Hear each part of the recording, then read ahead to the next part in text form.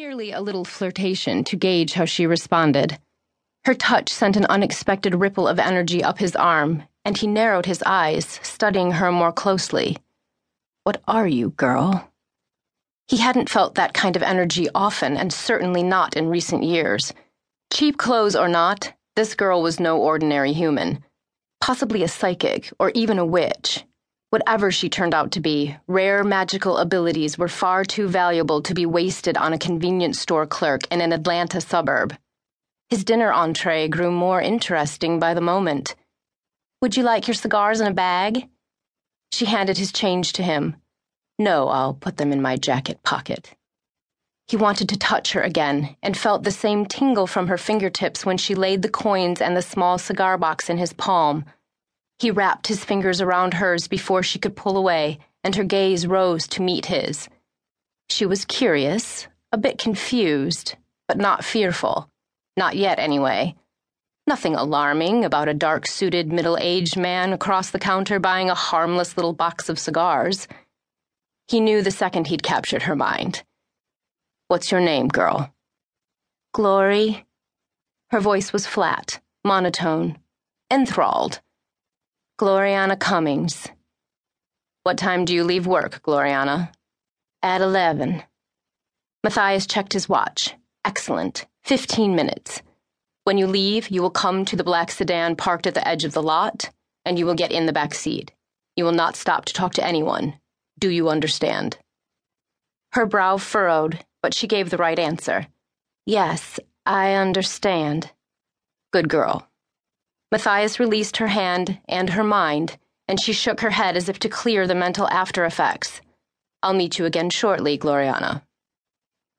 Sure thing. Have a good evening." She was still rubbing her temples when Matthias left the store. Matthias found his driver leaning against the car, fiddling with a cell phone. "Move the car to the edge of the lot. A guest will be joining me in a few minutes. Afterward, call Delta and reserve an extra seat on my flight to New York for a young woman named Gloriana Cummings." When unpleasant business had forced Matthias on this first-ever trip to Atlanta, he'd gotten the driver on loan from a colleague who owed him a favor. He found the city lacking in charm, overcrowded with traffic, and crammed full of modern skyscrapers without a hint of personality. If the girl's abilities, whatever they might be, were strong enough to be revealed by a simple touch, he'd find a way to use her. She might even provide a solution to the problem of Penton, Alabama, where that sanctimonious Irish farmer Aidan Murphy had assembled a virtual army of vampires.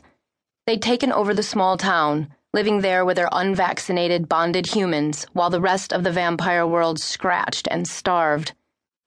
Murphy had built up too much power, and had too many vampires who pledged loyalty to him with a blood bond. He could overthrow the authority of the vampire tribunal once he'd finally had enough of hiding out in his rural backwater. Matthias had no doubt he would tire of the rural life eventually.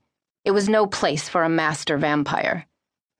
The Penton community was a slap in the face to the struggles being encountered by their fellow vampires in the cities, and a condemnation of the way the vampire tribunal had handled the situation.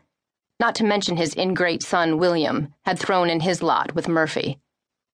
He thought he'd found the solution, sending in Aidan Murphy's brother to kill him and break up his town. Today, though, he'd gotten confirmation that Aidan's would-be assassin was dead, along with a small scathe of vampire companions, mostly bought and paid for by Matthias. Now he had cleanup to do, making sure no one would ever link him to the fiasco. This girl might help in some way. Until Murphy broke vampire law, Matthias couldn't convince the tribunal to take official action against him. But witches and psychics always proved themselves useful. If he could coerce her into it, maybe she could infiltrate the scathe, break it up from within if her powers were strong enough, or at least feed him information. First, he might as well put out a couple of fires. Matthias slid the panel closed between the front and back seats and called his Virginia estate manager. Shelton answered immediately. "Thank God, Matthias, I've been trying to reach you for hours. You're not going to believe what I have had locked up in your basement since last night." "Spit it out."